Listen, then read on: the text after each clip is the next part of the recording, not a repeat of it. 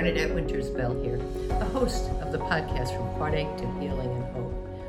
And in this season three already, wow, it is From Heartache to the Art of Healing. And this is a little bit different, perhaps, on what you might think of as different arts of healing. This is the art of teaching, of working with students in the community and parents. And it's a skill and an art. And here we are getting ready to launch it as school starts, and it has started in many parts of the country already. And how wonderful. And after we did this particular podcast, we were talking about different ways you could convey to others kindness, joyfulness.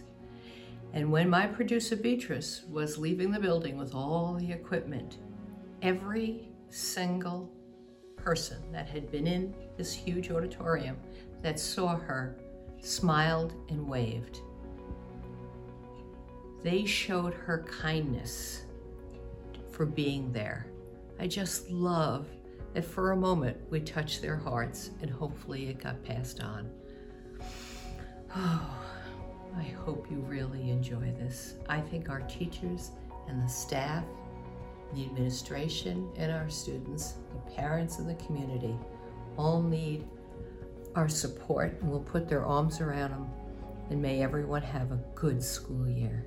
Bernadette Winters-Bell, the host of From Heartache to Healing and Hope. So at the start of the pandemic, besides I have a practice in Oneonta on life, loss, and grief, which is like everything, after about 30 years in the hospice field. And I was writing a book with someone about things that people have taught me. And one day she said, "You got to get this out there now. You know, we can't wait till you finish the book," which I don't know how to write, "and get it published and all of that." And I thought, oh, okay, what do I know how to do? Oh, talk. I know how to talk. This is exactly how I talk to myself. And I said, I'll have a podcast. I'd never even listened to a podcast. But I thought, a modern radio show, how hard could this be? Also, I know really good people. So I called Beatrice. And we started a podcast, From Heartache to Healing and Hope, which I was already using that for my professional Facebook page. And I decided that it might not be interesting to people that I would just run my mouth, as fascinating as this might be, because I wanted to see where people were at. So I decided to interview people and how they were doing personally and professionally during the pandemic. Teachers, parents, someone whose shop had to close, someone who had a restaurant, people from Chicago and London. Between Beatrice and I, it turns out we know a lot of people that were willing to talk to us. And everyone had a different story, but everybody was struggling. So the first year, it was same storm, different boats, because every one of us was rowing around, maybe by ourselves, maybe with families, coming to school, being remote, being on the bus, being home. I know one family that both parents were working from home and both kids were having school from home. So they set up 4 stations: basement, sunroom, I think somebody got the garage, and to give some kind of semblance of order to it. What she found was that it was pretty good when everyone was at their workstation, but the bathrooms and kitchens were a problem. They would go in, make food, or take it and just leave the dishes for the maid to come and clean up. So they had to figure that out. So I can only imagine what you guys have been through, you know? I know what my life was like, which was like crazy stuff. My business went unbelievable. Of course, mental health, right? So it's been really, really interesting to learn from people how this has been for them. And everyone struggled, different struggles, but struggles. And what gave them hope to go forward, especially when we didn't know what was going to happen. You know, in the beginning it was like, oh, it'll just be a couple of weeks. It'll be the spring. Okay, the summer, the numbers go down in the summer, you know, it'll be definitely by fall. This will be definite. And then the fall came and it wasn't so definite, was it? You know, and are you going to be in school or not in school? And Then we started to think about the holidays coming up that first year in 2020. And people were like, I'm taking my kids trick-or-treating. I don't give it to them. Or I'm going to have family over for Thanksgiving. Or, you know, because we wanted life to be, well, what we called normal. It seems to me most of my life is abnormal. But I understand the concept that we want it to be something we recognize and that we know how to plan for or have control over. And so it's been up and down and all around, which is what the grieving process is. So I was able to see a lot of similarities between what people go through when they're grieving and what they were going through in the pandemic. And if any of you have had anyone that you love that's passed, which is probably all of us, because one out of one of us are going to die, so I'm sure you've had that experience, but different for each person. And the grieving process is something we can't predict. There's things that are common threads through most of it, and then there's things that's unique to you because you're the only one that had that relationship with grandpa or a good friend or whoever it might have been. And that's kind of how the pandemic, I learned from people, that there were certain common threads through it, but also there was things that were just unbelievable. So we got through that first year, and then we came time to say, okay, we made it somehow, and let's do the second year. And where are we now? Well, we're still in the pandemic. And so we called it Weathering the Storm, Cultivating Kindness, because it became very apparent to me that people were having a hard time finding kindness and showing kindness to themselves or to others. Everybody was just tired of everything that was going on, and it was coming out with ourselves. One person reported to me she went to a store in Oneonta to buy art supplies, I think she said. And she said to the young lady behind the counter, "Good afternoon, how are you?" And what she heard back is, "What'd you say?" And she was like, "Hello, how are you?" She was anticipating what she thought she was going to hear because that's what she had been hearing. People were just complaining. You know, the coffee was too hot. The coffee wasn't hot enough. We're remote, we're not remote. You know, everyone was just trying to find some semblance of balance. And it was more like underneath, I think of it as like an earthquake underneath, and it wasn't big, but it was shaken enough that we all were like, what's going on here? How do I find this balance? And how do I tell my students how to stay balanced? Or my kids, or whatever it might be. So I've been asking people, where have they seen kindness be absent from? Where would they like to see it come back to? And how have they been doing it? And I found that kindness wasn't as easy as hope to talk about with people, or people didn't have as easy a time talking to me about it. So kiddingly with somebody one time, they were talking about, I don't know, Bernadette, if I can ever be kind again, because I don't know, people are not being kind to me. I was like, damn it, we have to be kind. I thought, okay, maybe that's not the best message. But that's how I was feeling, that this is necessary, and somehow we have to find a way to do this, you know? So we're still podcasting. And the book, I don't know if any of you got a chance to see this book that came to the school, Random Acts of Kindness, the Kindness Project. Oh, too bad, there was a prize if you had heard of it. So a teacher, Jennifer Finkel, 20 years ago or so, she saw a show by Oprah on random acts of kindness and thought, I'm going to do that. I'm going to do this. And she works in Andes. Okay.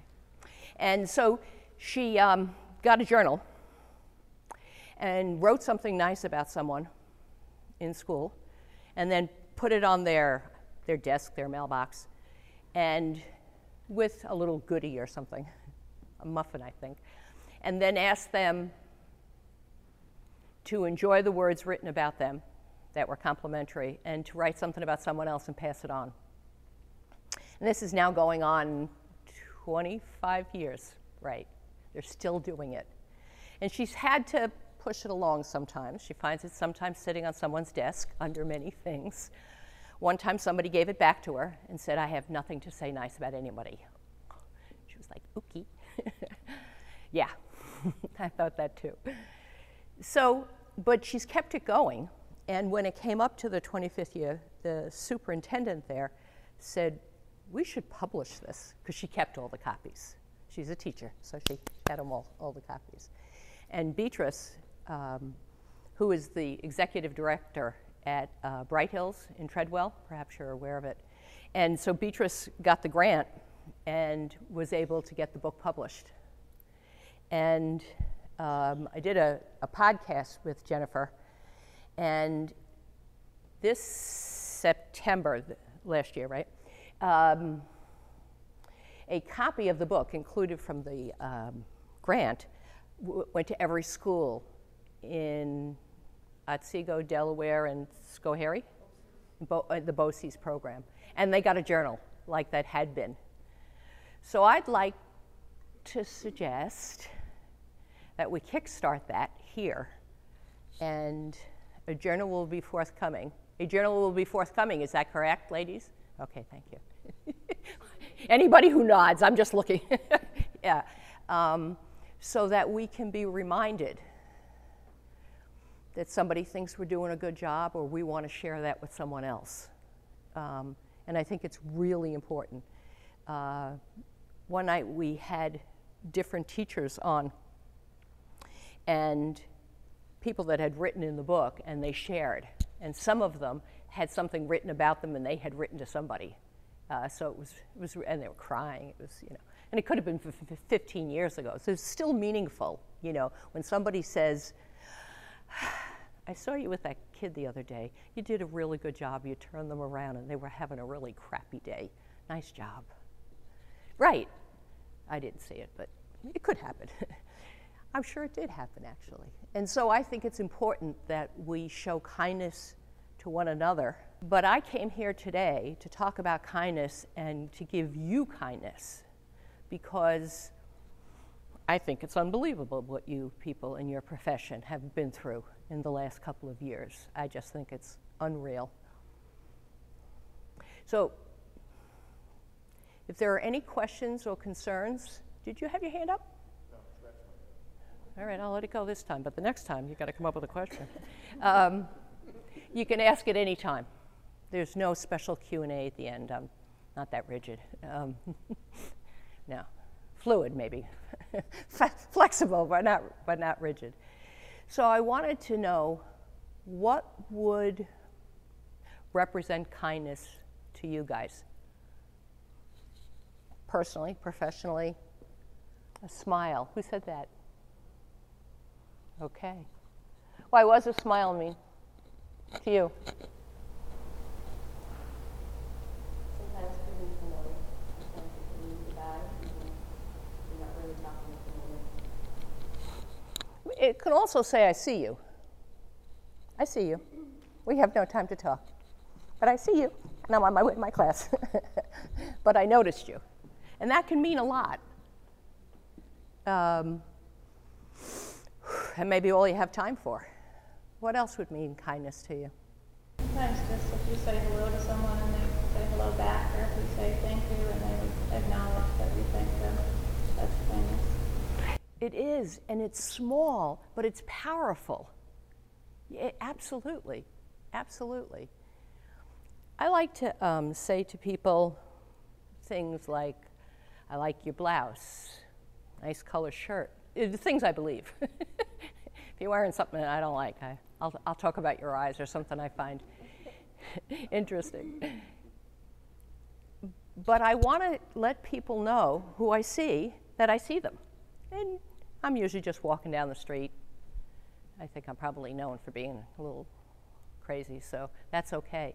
But I think it's important because maybe it's the only nice thing they're going to hear that day. And, selfishly, I feel better after I say it. And, it's like when you help somebody and they appreciate it, and then you get that warm feeling that's inside, right? Where is kindness missing? Anywhere in the world is an appropriate answer. Is it in the supermarkets? No. Why is that? Have to go shopping? What? Exactly. Have to go, right.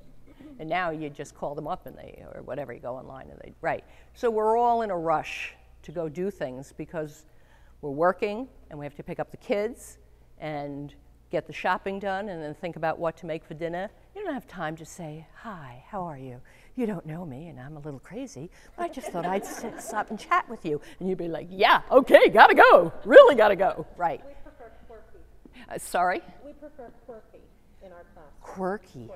Oh, thank you. May I steal that? Hi, I'm Bernadette, I'm quirky. Okay, yeah, I'll go with that, that's good, right.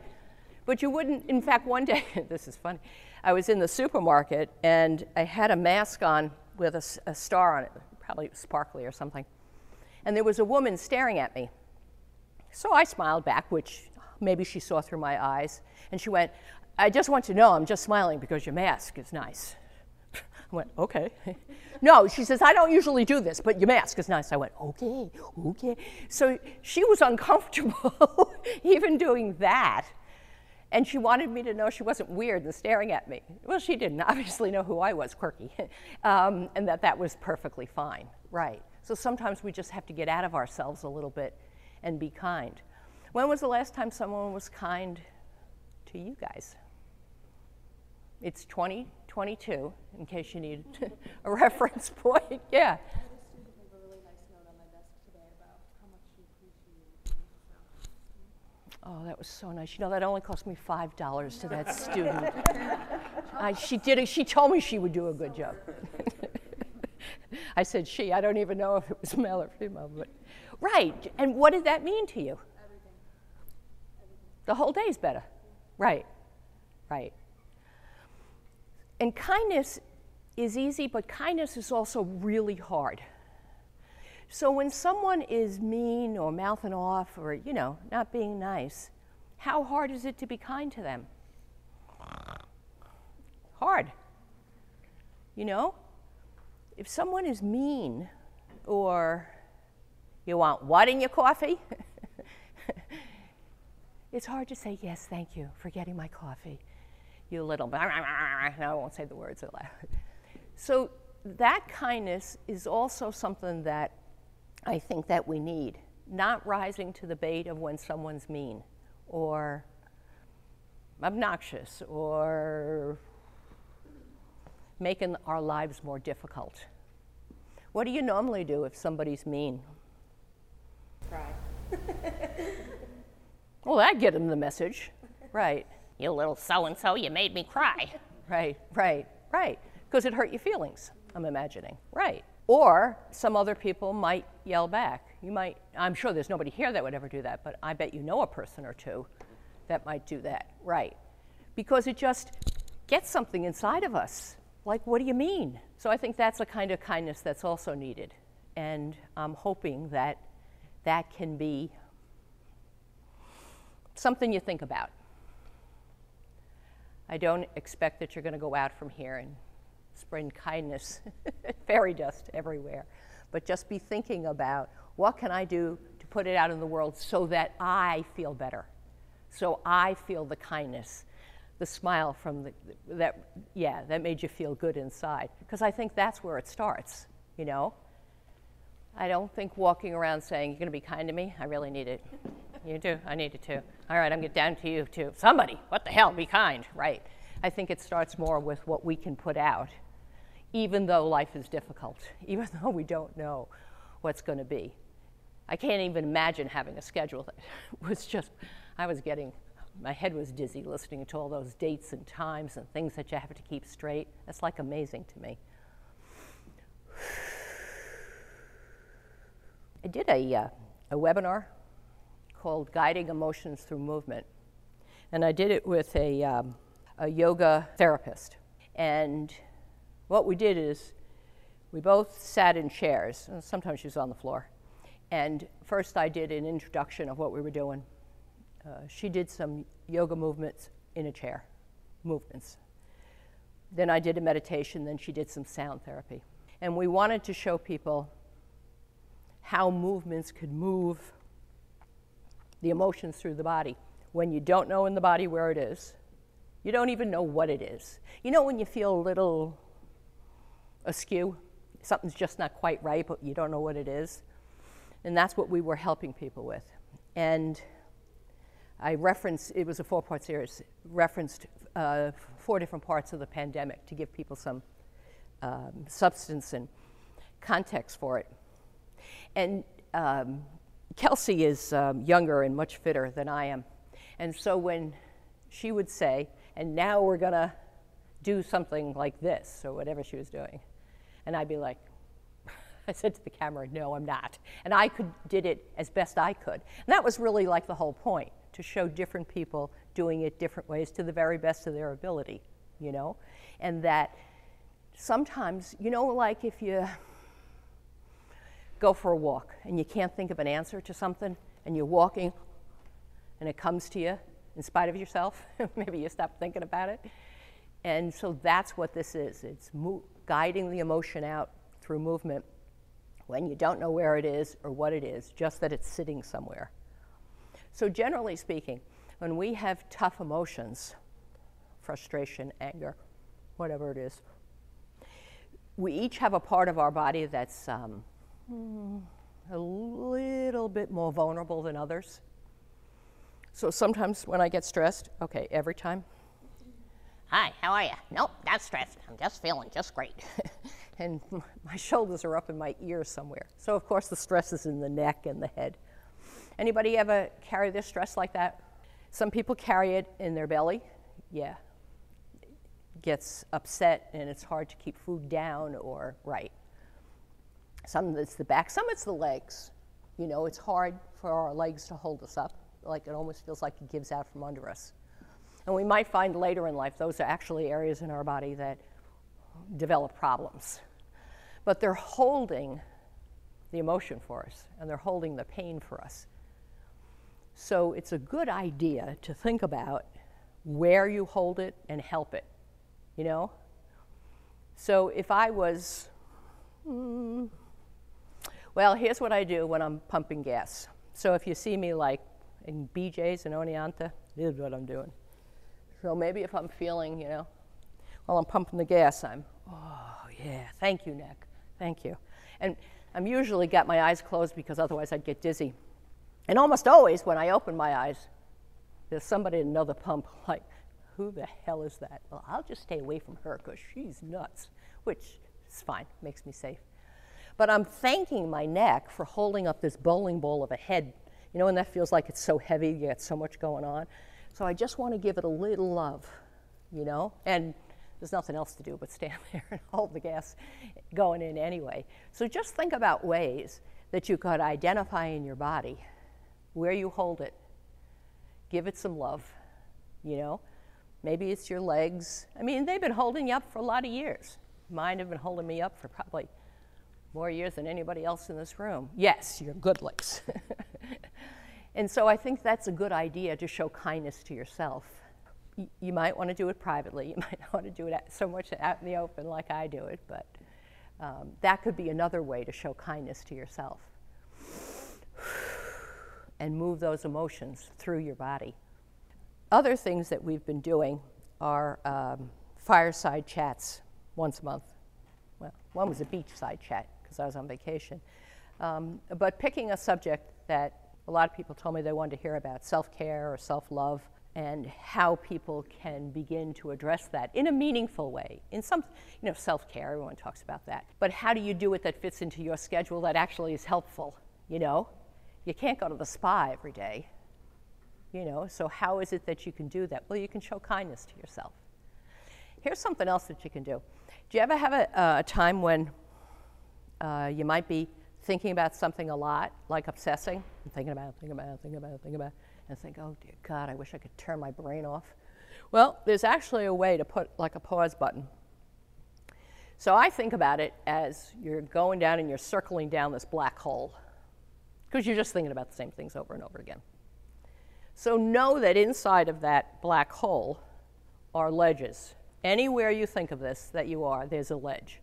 And it's not cold, and it's not skimpy. There's plenty of room to sit yourself down and get comfortable there, virtually.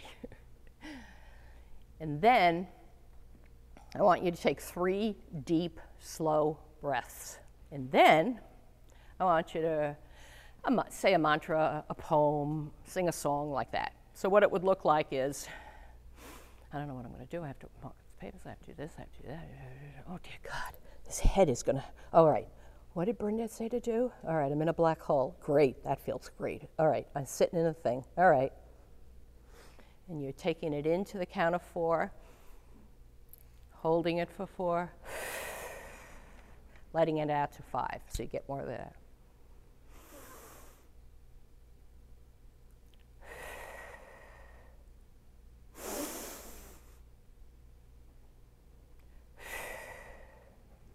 I don't know. I don't think I feel any better. I don't know what she's... Now what does she want me to do? Recite a poem, a mantra, a song? What the hell song am I going to sing? Happy birthday to me. Because that's when you all know. This is the stupidest thing I've ever done. That Brenda doesn't know what the hell she's talking about. Well, for 3 minutes, you didn't obsess. You can't obsess and have deep breathing. You can't obsess and meditate. You can't obsess and sing. That's why prayer, any of those things work. So it is the pause button for your brain. You have it available to you. Everyone gets a pause button today, free, even if you didn't ask a question. And you can do that anywhere. If you're driving, don't close your eyes when you do it. That's mine. I do it in meetings all the time. To be able to think, when are they going to stop talking? How long till I get out of here? And then I do that to reset my brain, you know. And you can do it, and unless you go, and happy birthday to me, if you don't do that, nobody knows what the hell you're doing. But it's a skill that you can use anywhere when you need to. So the strategy is you want to stop the interaction, which is the obsessing, and go in a different direction. So you already do this physically. Like if you were home and your mind's going around and around, you might say, oh, this is ridiculous. I'm going to get up and put a load of laundry in. I'm going to mow the lawn. I'm going to make lunch. So you're already doing it physically. That's easy to do, or easier. This is how to do it mentally, so that your mental health gets a break, and you're showing kindness to yourself. Right. Does that sound doable to anybody? Somebody nod, please. Okay, good. Oh, I feel so much better, thanks. Right, so these are small things that we can do, that we can teach them. When my son was younger, and we were having a discussion, a fight, and in the middle of it, I would remember this, and I'd be like, and he'd be like, now she's breathing. And a little while later, when we were still going at it, I would say a prayer out loud. Oh, now she's praying. But it always made me chuckle a little bit, which made him madder. But it stopped the interaction, and we were able to say, okay, 15 minutes. Nobody comes out until they can act like a person, which in my speak means to be respectful, to be kind to one another. Let's just take a break here. I used to take myself into the bathroom, because the rule in my house is you don't bang on the bathroom door unless your foot's fallen off. Don't be following me in there. And put cold water on my pulse points, and then look myself in the mirror and say, Bernadette, someone's got to be the adult here. Apparently it's going to be you. And so then it would calm me down, because you feel pretty stupid that you're yelling at a child. Having a discussion. And then you come out and you can act like a person. Of course, that 15 minutes helps too, to give you that time to do that. So sometimes that's what we need. That kind of kindness is that giving that to ourselves. Does anyone have questions, concerns? They hate the ideas? You can say whatever you want. I don't take offense much. I'd just like to mention that for me as a mom and as a full-time professional, the concept of adult timeout was huge. And it was huge for my son, too. When I said, honey, Mommy's going to take a timeout, he went, huh? And I said, oh, yeah, I got it.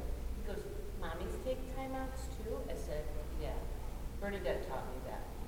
I don't know if you guys know about it, but it's huge. Yeah, I did that one time. I don't know how old my kid was, but I heard myself saying, I'm in timeout. I marched out of the room into the bathroom. And there was nobody more surprised than me. Because I remember thinking, is he too old for timeouts? Like, how do I stop this? So I put myself in timeout, which has since led to me to go to the bathroom, to put the water on the pulse points, and it's developed like that. Right. It's a way for us to say, let me take some deep breaths.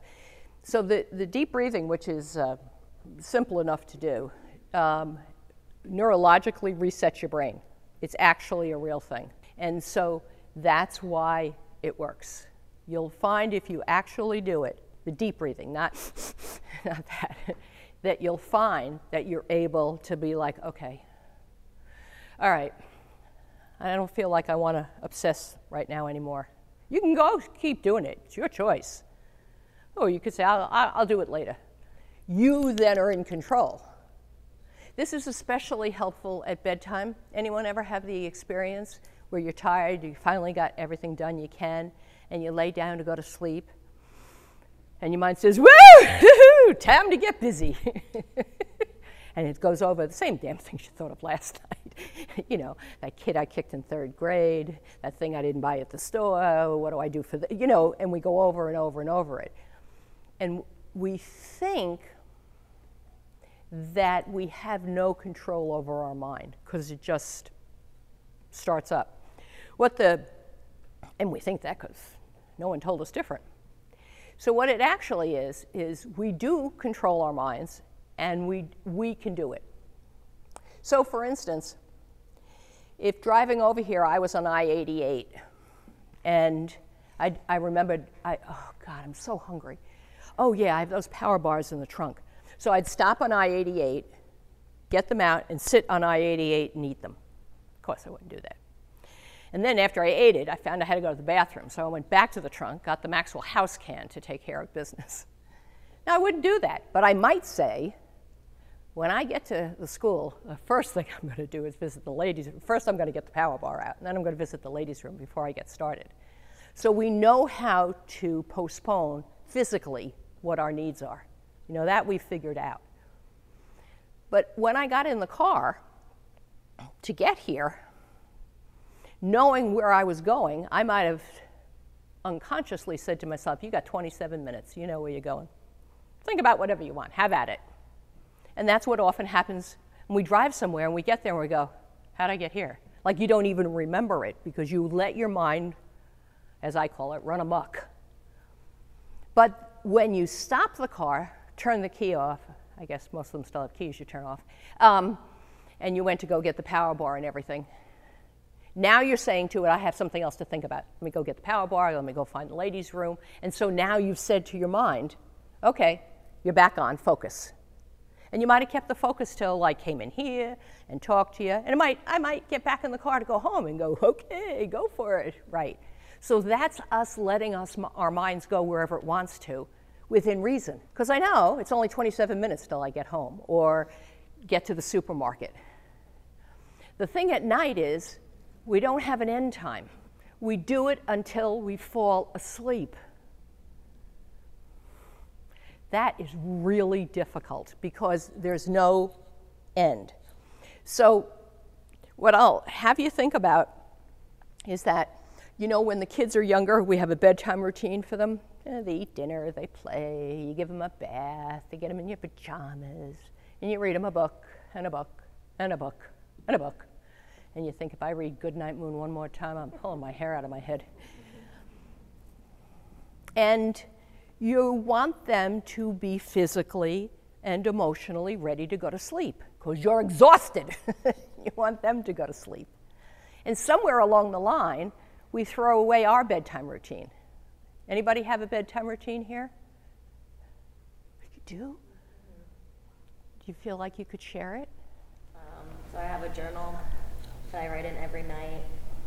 I put the heating pad in the microwave while I'm getting myself ready.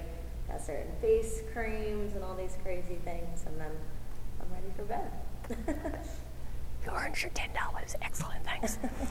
Right, but so what happens is we normally or stay on our phone, watch television, on the computer, whatever we're doing, and then wonder why we can't fall asleep. And you all know that the blue light keeps the mind going. So what I'm going to ask you to think about is having a routine, an hour, half hour before you want to go to sleep.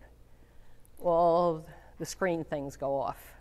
And think about how you would want to spend that half hour. Do you want to go take a shower? Do you want to read a book? Anything real, not online, is fine to read. I mean, I'm not going to suggest Stephen King, but you know, like that, calming. Maybe sleepy time tea, you put the creamies on, the face, whatever it is. But you're preparing yourself for sleep. Now let's say you get to bed and the mind is still going. You could take a journal, a black and white notebook, anything will do, as long as it's not digital. You date it and write down what's in your brain. It could be bullet points. It's not a capstone project, just, you know, write down whatever's there. It's downloading it, old school. So you want to empty this out and put it on paper. And then when you're done, close it up and just say, okay, this is where you stay tonight. I'm going to go to sleep now. I'm going to try to go to sleep now. But you're staying here. So about, I don't know, maybe a year ago, saw an article that said how the Pope sleeps soundly at night. That sounds like something I should read. Interesting. So it seems that he writes a letter to St. Joseph, who he believes to be Jesus' father, and writes down what he's thinking about, what he's worried about, what he has to do tomorrow, and folds it up when he's done and puts it under a statue of St. Joseph. And in my mind, a little minion comes in the middle of the night to take it out so the statue doesn't fall over. But I thought, that's terrific. First of all, it validates what I've been teaching, and if he can sleep soundly at night, the rest of us really can. So I went home. I was all excited to share it with my family. Spoiler alert, they were not nearly as excited as I was. But I said, you know, what I had learned, and my son said, did you teach the Pope how to do that? Yeah. Francis called and said, yo, kooky Bernadette. Right. But it says that it's a good way to download the material and put it somewhere, like to be mindful about it. And it also, when I read about the Pope, it opened the concept up to me that you could say, let's say your grandpa has passed. You could say, Grandpa, you be in charge of this tonight. You know, or whoever you want to put in charge of it. You know, the tooth fairy, doesn't matter. It matters only that it's meaningful to you. And to say, this is not, it's going to be here tomorrow. I mean, it's not going away. Writing it in a black and white notebook doesn't make it go away. If it did, I'd be a rich broad, but that's not what it is. So it's a way to download what's in here and put it down on paper and say, just for tonight, I want you to stay here. And then in the morning, we'll take it up again. All right, it takes a number of nights to get this going because it's a new habit. Your habit now is get ready for bed, which maybe just, you know, get into the bed, and then the mind goes and you hope you fall asleep before 3 a.m. So it takes a while to undo a habit and to make a new one. But that's a kindness to yourself. You know, being sleep deprived stinks. So just consider it. If it doesn't work, I'll take the blame, no problem. Because I'm one of those strange people that my head hits the pillow when I sleep. Although I've since learned I don't do good REM sleep, so I guess I have to think of another strategy. Anything else that anyone has any questions or concerns about, or things I can help you? Questions you might want to ask? Oh, you want to know about Telephone of the Wind? Right? Okay. Sorry. It was a tough segue, but I did it anyway.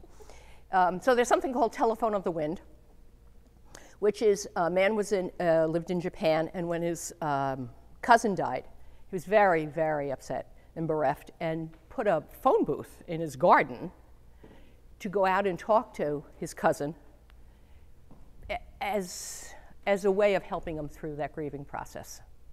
The phone's not connected to anything, just to be clear. We're not talking about speaking to the great beyond. That's next week. So not too long after that was the tsunami in Japan a number of years ago. And so he opened up use of the booth to his neighbors who had lost everything. You know, whole towns were swept away. And people got a lot of solace and comfort from it. It was on YouTube. If you Google Telephone of the Wind, you'll see it.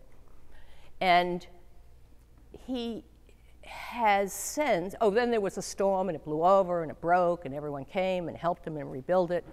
And he has a log there. And to date, over 30,000 people have come to this phone. And it got such a wonderful response that it started to be replicated in different parts of the country. There's one in Oregon and Washington State and such. And it was just on Sunday morning, the show on Sunday mornings. And when it was on there a couple of months ago, I've been wanting to do this for a long time. And it like jump-started me. And I was like, I'm doing this, and I'm doing it now. And I am doing it in Oneonta. And it'll be in a couple of weeks. I'm working with the town. It's all approved. Amazing. Yeah, I know. BOCES is building me a beautiful rustic phone booth open. There's 2 phones. Sorry, I'm very visual. This is a wall phone. Somebody might have remembered you had it at your house or grandma's, right? In the kitchen. And on the side of the phone are the different color paints that you paint the kitchen, because you never move the phone. You just, paint it around it. And down here is a second phone, which is a push-button princess. That was like, special if you had a push-button princess phone in your room. And that's for children, maybe someone in a wheelchair, or if they didn't have dexterity to reach this one, for them to speak to their loved one. Because we often want to make calls, and say, I want to call so-and-so about what happened. And I've also expanded the idea now, and it's going to be something called Bridge to Bereavement, which I created. And I'm working with the Alzheimer's Association, and what it would be is, let's say you have Grandpa. He's been a big issue here today, hasn't he? And he has a dementia or some sort of neurological situation, and you miss fishing with him or, I don't know, doing something with him. You could go and use the phone to call the grandpa that was. And so we're going to expand it like that.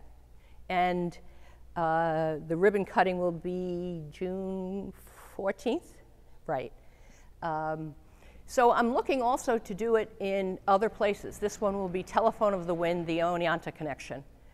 So if you have a town that has a park-like setting, a little bit private, but not too far in so people have accessibility and parking, let me know. Happy to do a phone with you. Of course, I need phones, so anyone that has a basement, a garage, a barn, you got an old phone, obviously that you're not using any longer. I'm accepting donations, and we're putting plaques on the phones so that it can be in honor of someone's loved one when they donate the phone. So that'll be out there. That's going to be on the website? Yeah, From Heartache to Healing and Hope. I have cards if anyone's interested. And I also now have... I'm sorry? Which park in Oneonta? Are we allowed to say at this point? Oh, yes, okay. It was a big secret for a while. Lower Wilbur Park. The high school and middle school are here, but you don't come in that way. You come in and you go past the tennis courts, past the pool, around the Bill Martin Pavilion. Park right there. I know, I go every week and visit it.